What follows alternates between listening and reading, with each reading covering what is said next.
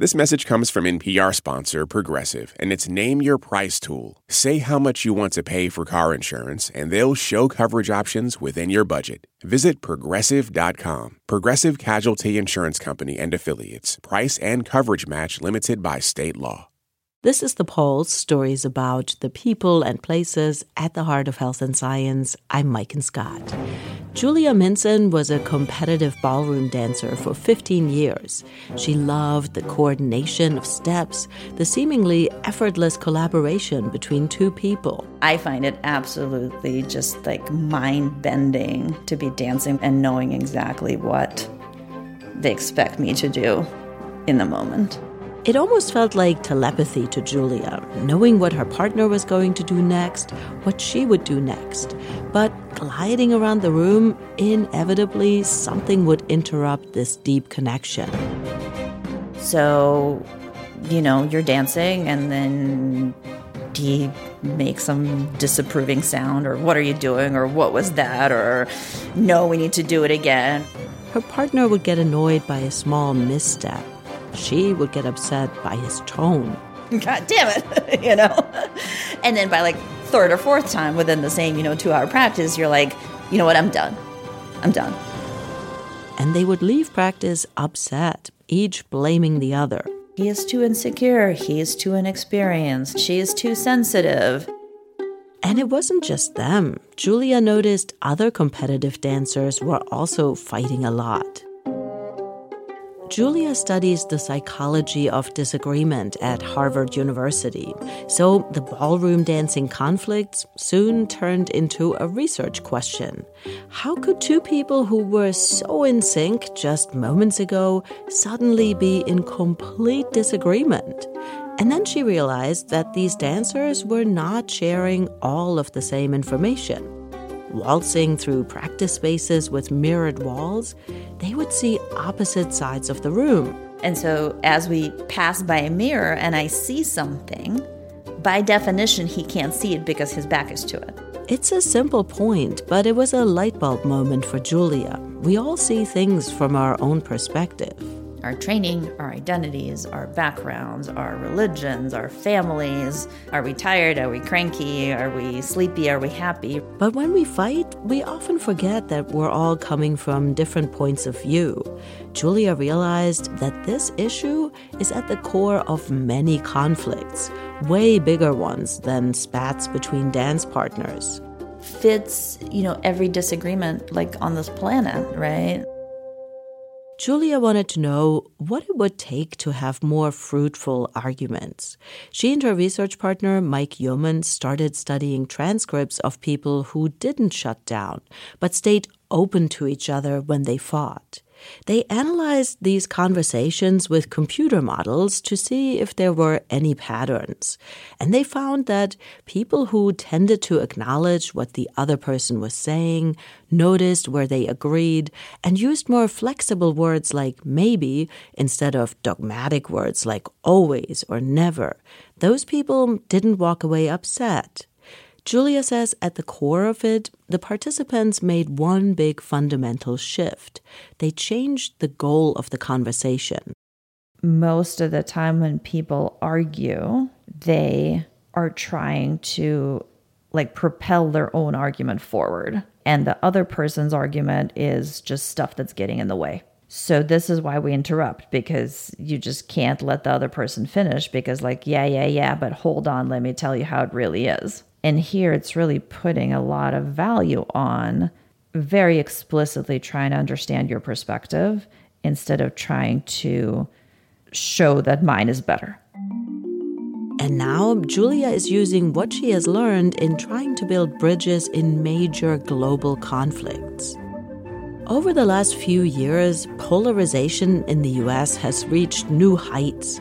People are arguing bitterly about the war between Hamas and Israel, the war between Russia and Ukraine, and we're heading into a presidential election year. Disagreements, new and old, are flaring up between friends, families, and in communities. What have we learned about navigating conflict? Can we get better at understanding each other's perspectives? On this episode, we'll hear stories about persuasion, connection, and resolving conflict. First up, let's stick with the research on conflict that was inspired by ballroom dancing. It's now being used to start conversations in a major conflict. Kim Nederfeen-Petersen has this story of hardened fronts, disinformation, and millions of emails. And it starts in Norway at a restaurant in Oslo. So it's Friday night after work in March of 2022, and Fabian Falch, who's this Norwegian tech entrepreneur, he's going out to this restaurant and eating pizza with a few buddies. I don't know if you have the same in the US, but we would call it like payday beer. It's like, when you get paid, you go out and grab a beer with your friends. They're having fun, they're joking around, and then the conversation turns to the war in Ukraine, which had started just a week before. It is like such a massive thing, and it's really close. And then they get into censorship. Russia's parliament is in the middle of banning the spread of any public criticism of the war, literally passing laws banning it. They're shutting down access to global media, to independent media, to Twitter, to Facebook, pretty much anything that challenges the state narrative. The government is building a virtual wall that's keeping information out. And all of this makes public discourse about the war, let alone any kind of resistance, basically impossible. But Fabian, who works in tech along with his friends, they know that this wall, it's actually full of holes. Because going around it, it's quite simple. Proxy servers, VPN servers, all these technical things, but still you need to know where to start. These tools are simple, but you do have to know that they exist. And most regular people don't. So one of Fabian's friends asks, how do we change that? How do we get the word out in Russia? And Fabian throws out this idea. Let's send them emails. It's like 140 million people. It shouldn't be that hard of a task. Really? If you have 1 million people sending 100 messages each, that's 100 million messages. If you do that every day, you have them in 2 days. Your goal is to email every single Russian every single day. That would be the way to do it. One beer turns into a few, and what was at one point just a question turns into kind of a dare. Is it actually doable? Can they find the email addresses of 140 million people? Could they message them every day? And if they do all of that, can they get around the spam filters? So that night, some of the guys head back to the office to see if they can do it. And then they don't stop all weekend. So the problem is after 3 days without shower, the smell is like the wardrobe in a gym in high school, Not cool. And then at 4 a.m. on Monday morning, the site's up. They call it Mail to RU, and the way that it works is that anybody can visit, click twice, and it opens your personal email account, populates it with like 100 Russian email addresses, and a message in Russian. That's their big hack for getting around Russian censorship and spam filters. They're just missing one thing. Oh, the message. Okay, we need a message. Okay, Google Translate this. Okay. Well, how would you describe the first email you wrote? It's kind of very simple, very, very direct, very strict. Here's what it said. Dear friend, I'm writing to you to express my concern for the secure future of our children on this planet. Most of the world has condemned Putin's invasion of Ukraine. Please do not believe in Putin's propaganda. Nobody wants to invade Russia. There are ways to receive true information on what's happening. Since Russian authorities have blocked the majority of international resources, you have to make an effort. Follow the instructions and links below.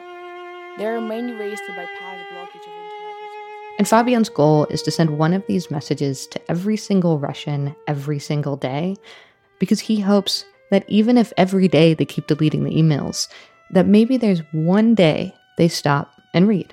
Let's say you were, Putin is the right thing, everything is just amazing with him, and suddenly your husband or your kid is called out to service. Maybe you would like at that point to be able to get some more news. So now they have the site and they need volunteers. And a few show up, but it's not anywhere close to what they hoped for. And then just a few days later, Fabian gets his own email from the BBC. Suddenly, he is all over the news, the radio, and within a week, volunteers have sent 50 million emails. What was at one point just a technical dare is now blowing up. And over in Boston, that ballroom researcher who we heard from earlier, Julia Minson, she finds out about it too. One of the postdocs in my lab forwarded me this story, and I read it, and I was like, oh, this is really cool. One reason Julia's interested is because of her work on the psychology of conflict. But there's also a more personal reason. Julia is both Russian and Ukrainian. She's been looking for ways to help ever since the war started, and she thinks this could be it. And then I went on the website, and I read the message. I was like, wow, this needs to be rewritten. So one of the things I didn't like about it was that it was really long. And she thinks it's too convoluted, too confusing, and most importantly, way too aggressive. So it was like very direct and pretty accusatory. She thought that they had found a technical way to reach Russians, but they weren't reaching them emotionally. And I thought, okay, if I'm looking for some place to plug in, this is definitely a place to start. Julia's research once started with ballroom dancers, but by now it has morphed into an approach to conflict resolution, a technique that she calls conversational receptiveness. And at the heart of it is this. I am very explicitly trying to understand your perspective instead of trying to show that mine is better. So actually try to learn from the other person. Reflect back what you're hearing them say, and then engage with their ideas, looking for places where you overlap. And Julia has spent over a decade trying to understand what makes this kind of communication possible, and what happens when they teach it to people who disagree, like liberals and conservatives. Ask them to talk about politics, and if we teach one side conversational receptiveness, the other side mimics it. How cool, right? And they like that person better, and they like that person's party better. They kind of warm up to the whole out group. Time and again, when they teach people this technique, their studies show that the other person sees them as more reasonable, more thoughtful, sometimes even more persuasive. It kind of just like brings down the level of yelling. So with all of this research behind her, Julia is looking at Fabian's email campaign, at the messages, and she's like, okay, if the goal here is to actually get people to engage with what the emails have to say, it has to be rewritten. My theory going in was that if this is going to have any effect, it needs to be kind of a conversation starter, right? It needs to invite people into dialogue and not be yelling at them across the globe. So she reaches out to Fabian and asks if he'd be willing to change it. And I said, perfectly fine. What should I write? You're the expert. So she sends him a new version of the email. Here's what it says. Dear friend, I'm writing from abroad to share some information about the ongoing war in Ukraine. I know things in Russia are really hard right now, but I think it's up to regular people like us to restore peace. Below, I describe what I have read and seen on the news, and offer resources for getting access to more independent information. I would like to hear your point of view on this conflict. What are the news saying in Russia? What do you think is the solution? I hope to hear from you and get to know your perspective. Respectfully, fill in first name. And Fabian loves it. Much shorter, much more welcoming. And he basically looked at it and he's like, yeah, that's great. Can you do 30 more of these? It's like, oh. He needs more messages so that they can stay ahead of the spam filters that are now starting to block them. Which means that now Julia needs help writing a bunch of messages that show compassion towards Russians at a moment that not a lot of people are necessarily feeling it. So Julia asks her grandmother. Well, my grandmother was a journalist in Russia, and she's a beautiful writer. Julia's grandmother lives with her. So while I'm at Julia's house, I meet her. My name, I am Ninel Balshina. Everybody calls her Nelly. What do you want to know about me? How are you doing? Life, which is achievement in my age. How old are you? 93, about. Nelly writes a bunch of emails, which makes this tiny woman wearing a sweatshirt that says Atlantic City become the main voice behind this worldwide email campaign. Hello, friend. I don't know you, but I name you friend because it seems to me what all... Soon, the volunteers send these new, more compassionate emails out. Like, a lot of them. Over 150 million emails in the first 6 months. And then they wait to see what comes back. I reached out to one of their most prolific email senders, Robert in Kansas, to see what kinds of responses he was getting. Some of the messages he got were encouraging. Yes, I prayed for world peace. Thanks, brother, for your fight. Putin is up. I'm in Russia to be useful at the right time. Everything will be fine. But many responses are angry. Well, why did you dirty Ukrainians come send me this? Filled with rage, awful language, hate. We'll slaughter all of you, pagan. We'll slaughter every single Ukrainian and cleanse the land of Nazi wickedness. But the most common response is no response at all. Robert has sent thousands of messages, received just a handful of emails back, mostly angry. It all makes Julia wonder how many of these messages are even getting through. Are people reading them? Are they clicking the links? And is her gentle approach even working here? The endless challenge is, how do we know that we're making a difference? So Julia comes up with this clever experiment to figure out when people are actually clicking what's in the email, those links. They create 3 different versions of the email. One is the more abrasive type that Fabian first wrote. One is in Julia's gentle style. And the last is just a link. No further comment. Trying to get some baseline of like how many people just click on things without thinking anything about it. Like it's got no content, it just has a link. And then Julia waits, checking and rechecking the Excel sheet as the numbers roll in. It was like this slow dawning realization accumulated over multiple days of like, yep, okay. That gentle tone used in a third of the messages, this approach that she has spent a decade researching, is not increasing clicks. If anything, it's decreasing clicks. The email that gets opened the most of all 3 is the one with just a link. Right behind is Fabian's abrasive email. And in a distant third is Julia's nice, gentle message.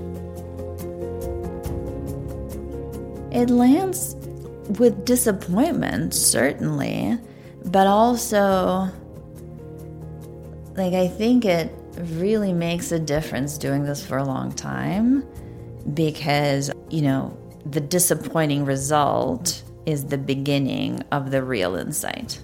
She keeps turning it over in her mind.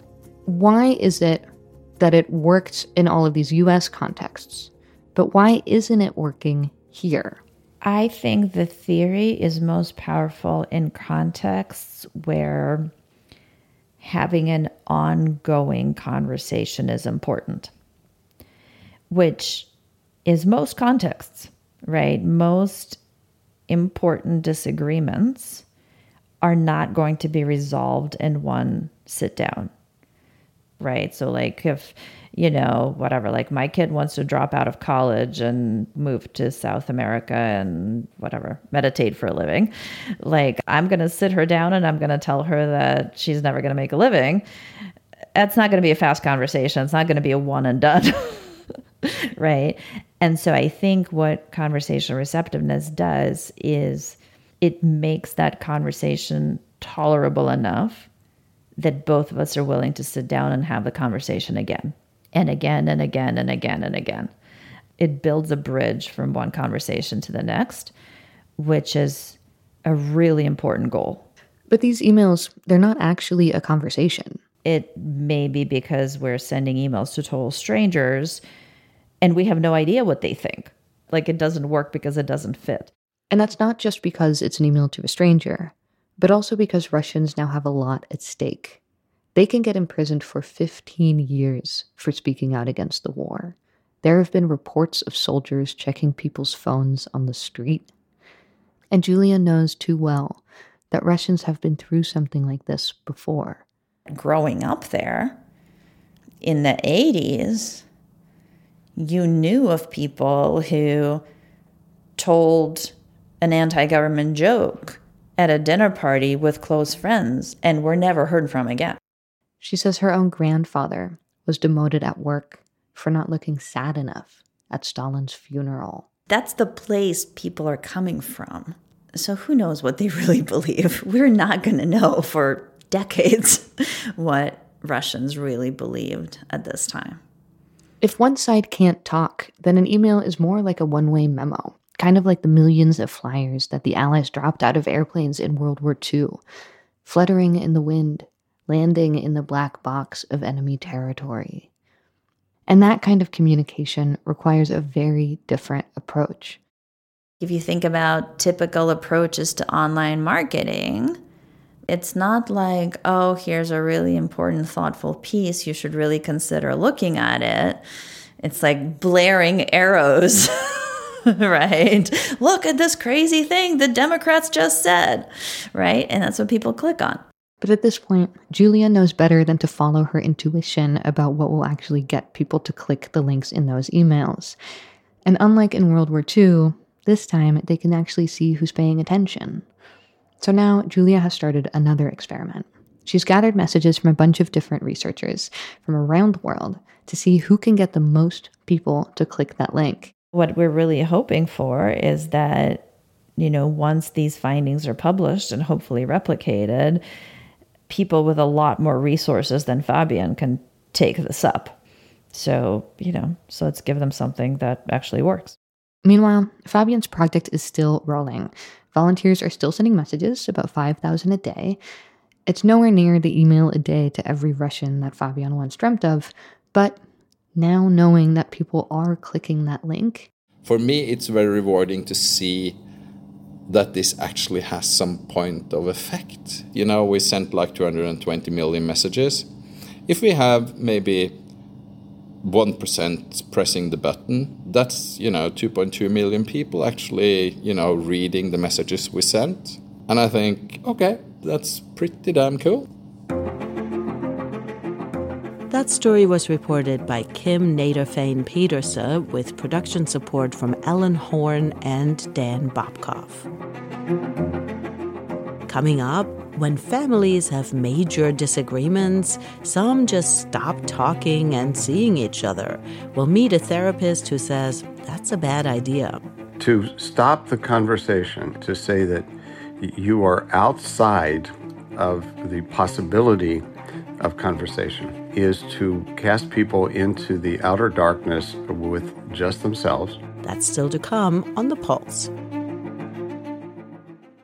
This message comes from NPR sponsor Teladoc Health. There are lots of reasons for wanting to be healthy. Family, work, living a fuller life. Teladoc Health understands. Whether you have diabetes, high blood pressure, or just need to manage your weight, Teladoc Health can help. Visit teladochealth.com/whatsyourwhy for more information. That's TELADOC health/whatsyourwhy. Support for this NPR podcast and the following message come from Amgen, a biotechnology pioneer leading the fight against the world's toughest diseases such as cancer, heart disease, asthma, and osteoporosis. In a new era of human health, Amgen continues to accelerate the pace of change, operating sustainably and drawing upon deep knowledge of science to push beyond what's known today. With each decade, they reliably deliver powerful new therapies to patients. Learn more at amgen.com. This message comes from NPR sponsor Noom. Noom understands that not everyone is starting from the same place and takes that into account. With their first ever cookbook, The Noom Kitchen, you can find 100 healthy and delicious recipes to promote better living. Available to buy now wherever books are sold. This is The Pulse. I'm Mike and Scott. We're talking about conflict resolution. Shortly after the 2016 U.S. presidential election, marriage and family therapist Bill Doherty got a phone call from two of his colleagues. They wanted to get 10 Hillary Clinton voters and 10 Donald Trump voters together over a weekend in a small town in southwest Ohio. They wanted to see if people could talk to each other and not just about each other or shout at each other. And they asked me if I would design and facilitate that gathering. I was a bit daunted by it, but thought I'll do it. I'll give it a try. That was the first time I got involved in anything political, and I honestly thought it would be a one-off, great story. Asked me what I did in December 2016, but it was very successful, and we kept going. Did you have any idea what you were in for in terms of... No. Okay, so No. What were some of the surprises? One of the surprises was how eager people were to talk to each other and to pull back from the kind of demonization that was going on. When we asked people why they came, this was South Lebanon, Ohio, small town. They said, we have to stop fighting. We have children to raise here and hospitals to maintain and schools to build, and we can't do it if we're just fighting each other all the time. So there was a really an eagerness to connect, and it was very intense, but very successful. So it was beyond my expectations. This effort eventually became Braver Angels, an organization Bill co-founded to try to depolarize people, to bridge political differences, one workshop at a time. And when Bill is bringing together people who disagree, there are ground rules. It goes this way. We're here to voice our views and to listen to others and not to try to convince other people to change their minds. And so a key one then is that you listen, you say what's on your mind, but you're not here to convert other people to your points of view. That's a key one.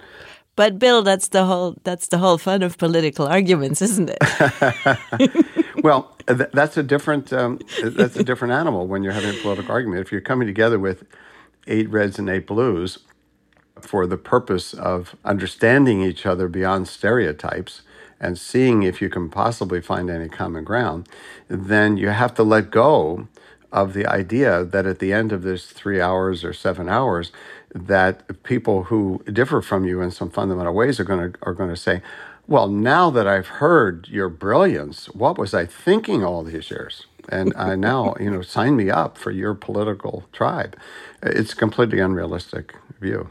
Bill says polarization had been on the rise for decades, but social media has made matters way worse. And for many people, those disagreements and conflicts are hitting home. When does it become worrisome to you as a family therapist? Like, what about it makes it a bad thing? Because on some level, you could believe X, I could believe Y, and that can be okay, right? So Sure. why and when is this a problem? Disagreement or even polarization on issues is a part of a democracy. I mean, just go back to the founders, the size and role of the federal government. This is a continuing argument. The difference with today's polarization is what political scientists call affective polarization, emotional, social polarization. So it's not that you and I disagree, one of us is more liberal, one of us is more conservative. It's the level of hostility, the demonization, what I call the 4 horsemen of polarization, stereotyping, dismissing, ridiculing, and contempt for even people close to us in our lives who disagree. So you asked me, when did I get concerned as a family therapist and not just as a citizen? It's when I saw people cutting off family members, when I saw people in 25-year marriages, red-blue marriages, that all of a sudden somebody said, if you vote the wrong way this next election, I'll divorce you. I'd never seen anything like that. And on some level, it seemed like after the 2016 elections, not only did I hear much more about people cutting off family members, in some circles, it was almost like a mandate. You had to cut off Uncle Fred because he voted for Trump. Like it wasn't just something that was okay to do. It was something that you had to do now. Yeah. Well, politics has gotten into such moralizing that people can say, am I compromising myself morally if I relate to Uncle Bob who voted for the evil one? So yes, I think you're right. It becomes a virtuous thing to do, to cut off somebody. all of us have a certain boundary of, this is what I can find acceptable, and this is what I find absolutely unacceptable in another person, right? And when it comes to politics, it seems like those boundaries have really shrunk, but we still need to have some, right? So Sure. Is it okay to cut people off for certain opinions? My own view is no, not to cut off a loved one. Now, a strictly, optional relationship, do I want to hang out with my neighbor who I disagree with so much? Well, fine, that's a completely optional thing. But my nephew, who is into maybe what I think are very extremist and hateful ideas, I don't believe that we should cut off the person. Now, if he comes to Thanksgiving dinner, he's going to be invited to Thanksgiving dinner with some ground rules, like you can't be trying to convert people to your point of view, and you can't be obnoxious. But I'm never going to not invite him, a family member, to Thanksgiving because of their specific views. Could people see themselves as maybe a door to another point of view or an outstretched hand? When people are very into their own point of view and then others stop talking to them, then their point will get more and more extreme because they will then only be surrounded by those who agree with them. Exactly. To stop the conversation in a democracy, to say that you are outside of the possibility of conversation, is to cast people into the outer darkness with just themselves. And on a larger level, if we stop talking to each other, if we stop the conversation, where do you go after that? You go to coercion and violence at a country level, a countrywide level. Now, that does not mean agreeing. It does not mean allowing people to act badly, but some of us have to be talking to others about these important issues, I think, at all times, or people just float, as I said, into the outer darkness. When you are having political debates with family or friends, he says, instead of trying to convince them that you are right, try connecting with them first. Find something that you agree on, and when the conversations are not going well, when they escalate, when there's a lot of tension, ask yourself, how are you contributing to it? Okay, and what can you do differently? It takes two people to escalate. And if there's a sort of a cardinal principle for this communication where people disagree, it's to connect first and then disagree. In other words, connect first, as opposed to you say up, I say down, you say hot, I say cold, you say liberal, I say conservative, you say affirmative action is necessary, and I say it's counter-racism. Acknowledge what you've heard and find something, if you can, to agree with. What are some better questions we could ask during these conversations to really get to what does the other person mean and am I understanding them right? Yeah. When you're having conversations over and over with somebody in your life, it's something they feel passionately about. One of the great questions is to ask them what led them to their views. In other words, what's the story? What's the life experience? I have an extended family member who has very strong views against affirmative action. And one day I got the backstory. He was in law enforcement and believed that a couple of affirmative action hires of colleagues put him at risk of his life because he thought they were not competent and his life was in their hands. Now, that's pretty powerful memory and experience. Again, I'm not talking about the validity of it, but it helped me understand the passion with which he talked about this. So trying to look for moments of curiosity about how somebody became more conservative and more liberal. Tell me a story is a really nice way to try to understand somebody. How important is it to try to be a better listener? When we're in these situations, a lot of times the other person says 4 words and then already I'm like getting ready to punch back, and I'm preparing for my counter argument. So yeah, that's right. How do I listen better and actually hear what they want to say? Yeah, well, this is one of the core skills that we teach in our skills workshops, and that is to first acknowledge what they say, and find something you might agree with. But if you tell yourself, I want to actually understand their point, I want to and have an attitude of curiosity, such that I could phrase it back, I could summarize it back. I could say, if I understand you, this is what you're saying, and be willing to be corrected on that. And so it's the attitudinal part is that when they're talking, I want to have an attitude of curiosity and trying to understand before I prepare my response.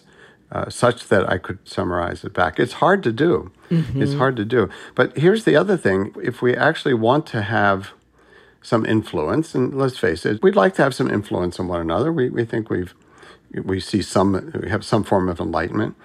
And the truth is, there's a lot of research behind this. You're more apt to be influential when the other person feels like you're listening to them. When they feel heard, I guess, is Exactly. what we tend to want, ultimately. That's right. Not That's just right. to be right. That's right. That's right. And then they don't get their dukes up either. So the person who's a good listener is actually a better influencer. Bill Doherty is a professor in the Department of Family Social Science at the University of Minnesota and a co-founder of Braver Angels. You're listening to The Pulse. I'm Maiken Scott. You can find us wherever you get your podcasts. Coming up, researchers say kids need time to play if we want them to learn how to resolve conflicts. It is through play that we learn how to socialize, that we learn when we should stand up for ourselves and for others. That's next on The Pulse.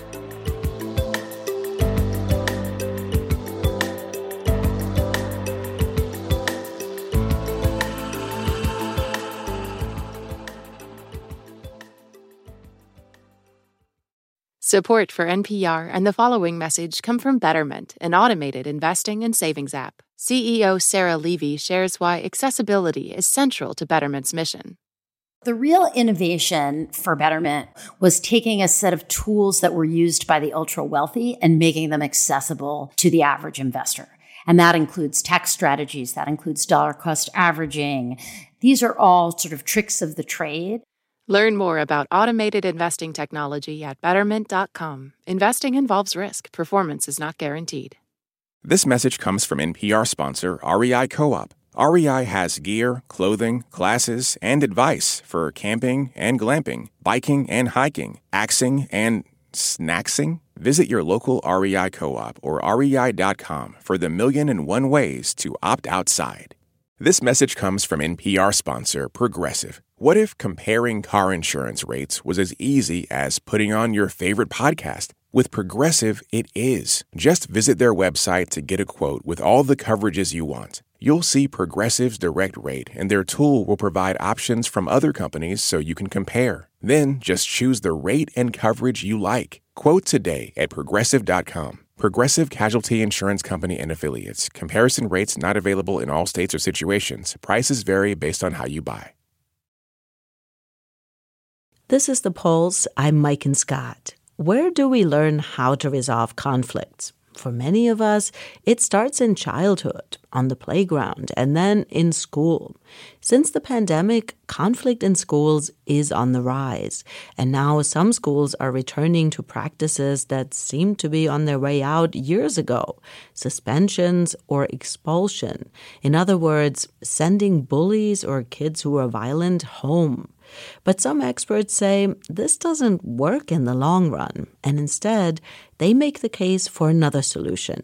Grant Hill is here now to talk more. Hey, Grant. Hi, Maiken. Let me ask you a question.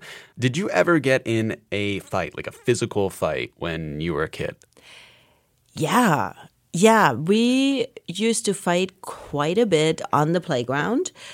So where I used to play, there was not a lot of adult supervision, and there were a lot of kids. And things got ugly. Like, I remember one time I hit a boy over the head with my shovel because I know. Did you just carry around a shovel when you were young just for these situations? No, I think I was actually playing in the sandbox. It was legit. And he got on my nerves, and that just seemed like the appropriate response.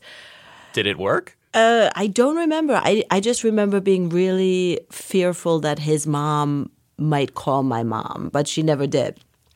And another time, I remember getting really beaten up by some other kid because I wouldn't let him have a turn on my little scooter. So, yeah, things got pretty bad often. Yeah, well, I wanted to ask you about this because the playground is so often, where kids start to learn how to socialize, and specifically, where there's this unstructured time where kids kind of develop their own rules and ways to deal with conflict. And schools also play an important role in teaching kids how to resolve conflict. But right now, a lot of schools seem overwhelmed with incidents like you've described. I'm not sure about how common hitting someone over the head with a shovel is, but fights are becoming more common, it seems. And why is that? So experts are saying since the pandemic, there has been this marked uptick in conflict, violent conflict, bad behavior. What are the reasons? Yeah, I was curious about this too. And to find out, I spoke with Trisha Jones. She's a conflict resolution expert who has spent decades working with federal programs trying to bring evidence-based conflict resolution skills into the classroom. And Trisha points to 3 factors that we know can stifle the development of conflict resolution skills in kids. Those 3 factors are trauma, technology, and isolation. And COVID put all 3 walls up at the same time. Any single one would have been really a negative impact. All 3 together was like a perfect storm. And I would think that this would affect kids differently at different ages, depending on how old they were when the lockdowns happened, when they had to do school from home. That's what Trisha told me, and others told me this as well, that COVID was a stressful time for families, and, kids, especially younger kids, missed out on this important development opportunity to socialize with other kids their age. That period between 5 and 10 is when kids actually start thinking about others more than themselves. That's when they start doing perspective taking and learning a sense of empathy and what that means to empathize with somebody else. And it's also where they start figuring out this whole idea of collaboration. This is something that kids really couldn't pick up over Zoom, Trisha says. The way that these muscles are flexed are usually through socialization with peers in person. Mm-hmm. So normally this happens during unstructured moments throughout the school day, like in the hallway a little bit, maybe on the bus. But really, Trisha says, this happens a lot during recess. Recess is not a break from learning. It is learning. And it's absolutely essential. Much of Trisha's work has focused on recess over the years because it's this very unique time for kids when, yes, adults are present, they're around, but they're not telling kids what to do necessarily. Kids make the games, they pick their own groups to play with, and play by each other's rules.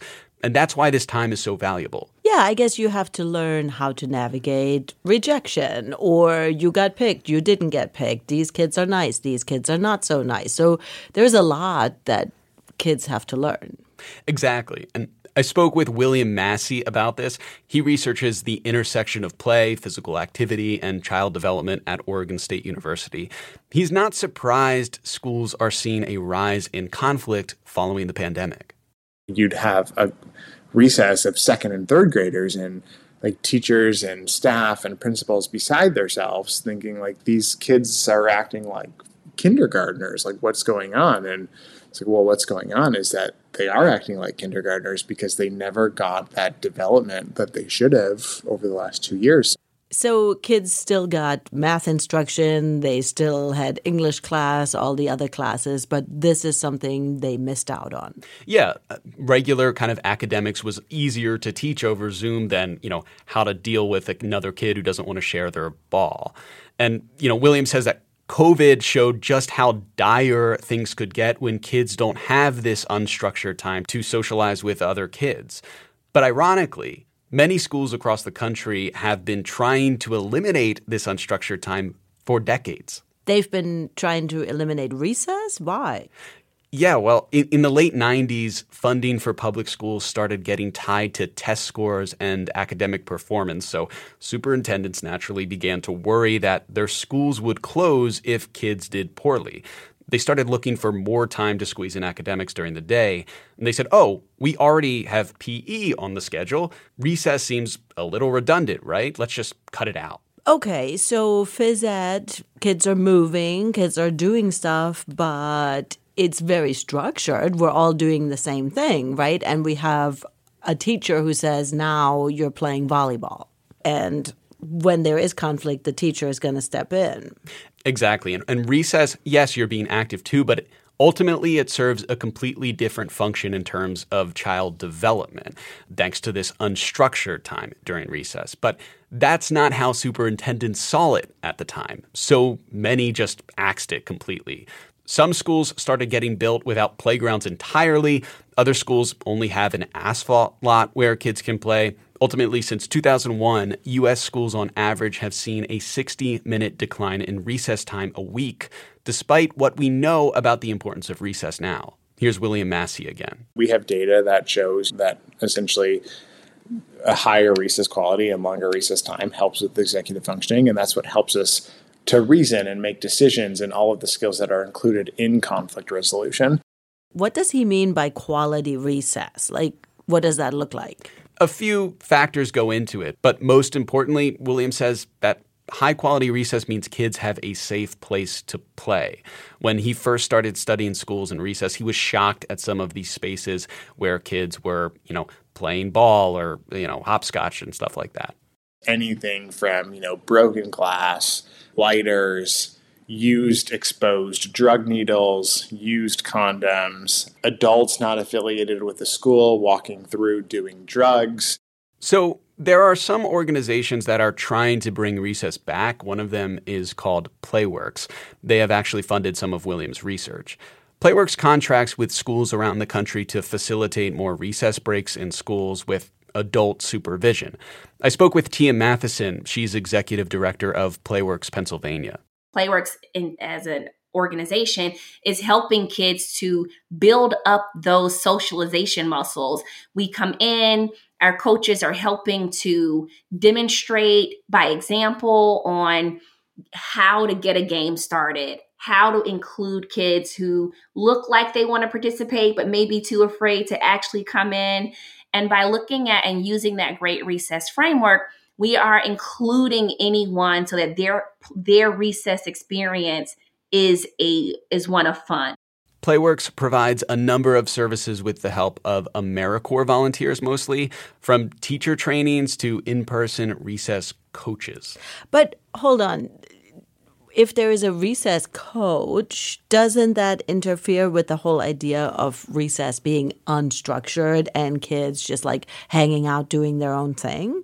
Yeah, that's a criticism that comes up. I spoke with Nancy Bailey about this. She's an education policy researcher and very well known and respected in the field.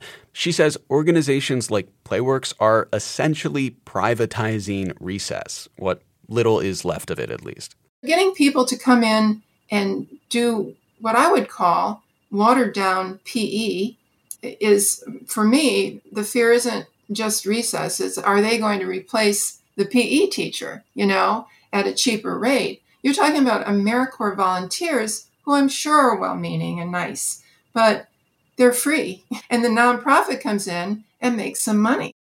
So what do the people at Playworks say about this? Did you ask them? Yeah, Tia Matheson, obviously, she sees it differently. I do think that it's a misunderstanding of what Playworks does, but I also think it's a greater misunderstanding of the current system that our students are learning in. It is misguided to think that children should just go play and that they don't need to have any structure around that or any advocacy towards play and recess. Because if we really take a moment to think about when we were children, it is through play, whether it was with our friends outside of our homes or at school, that we learned how to socialize, that we learned when we should stand up for ourselves and for others, when we learned whether or not we could really run as far or as fast as we thought we could or couldn't. It's when we learned the most about ourselves. It's when we were given the opportunity to socialize and play and have recess with other children. And so to make small of that is to discount and not fully understand the power of play. It sounds like to some degree, they are teaching kids how to play again. And then hopefully in the long run, during those periods of play, they will learn how to resolve conflicts. Exactly. And, it's crucial to remember that this is a process, reintegrating kids into socializing again.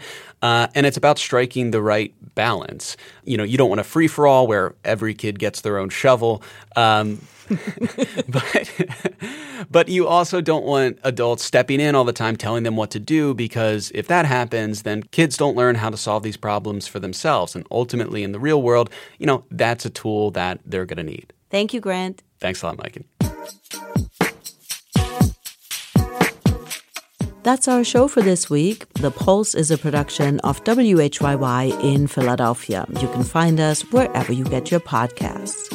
Our health and science reporters are Alan Yu, Liz Tung, and Grant Hill. Marcus Biddle is our Health Equity Fellow. Charlie Kyer is our engineer. Our producers are Nicole Curry and Lindsay Lazarski. I'm Maiken Scott. Thank you for listening.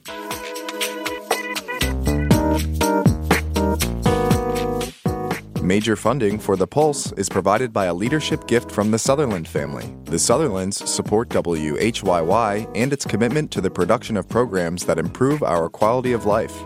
The Commonwealth Fund supports The Pulse and reporting on health equity. The Commonwealth Fund, affordable, quality health care for everyone. Behavioral health reporting on The Pulse is supported by the Thomas Scattergood Behavioral Health Foundation, an organization that is committed to thinking, doing, and supporting innovative approaches in integrated healthcare. WHYY's health and science reporting is supported by a generous grant from Public Health Management Corporation's Public Health Fund. PHMC gladly supports WHYY and its commitment to the production of services that improve our quality of life. Support for NPR and the following message come from Bombas. Bombas makes absurdly soft socks, underwear, and T-shirts. And for every item you purchase, Bombas donates another to someone facing homelessness. Get 20% off your first purchase at bombas.com/NPR and use code NPR. This message is brought to you by NPR sponsor Leesa in collaboration with West Elm. Discover the new natural hybrid mattress, expertly crafted from natural latex and certified safe foams, designed with your health and the planet in mind. Visit leesa.com to learn more. On Wait, Wait, Don't Tell Me, we have very important people on our show and then ask them about very unimportant things. Here's U.S. Treasury Secretary Janet Yellen. We are also reliably informed that among your enthusiasms, in addition to macroeconomic policy, is mobile games. There is some truth in that. There's some truth in that. Join us for the NPR podcast that considers all the other things. That's Wait, Wait, Don't Tell Me.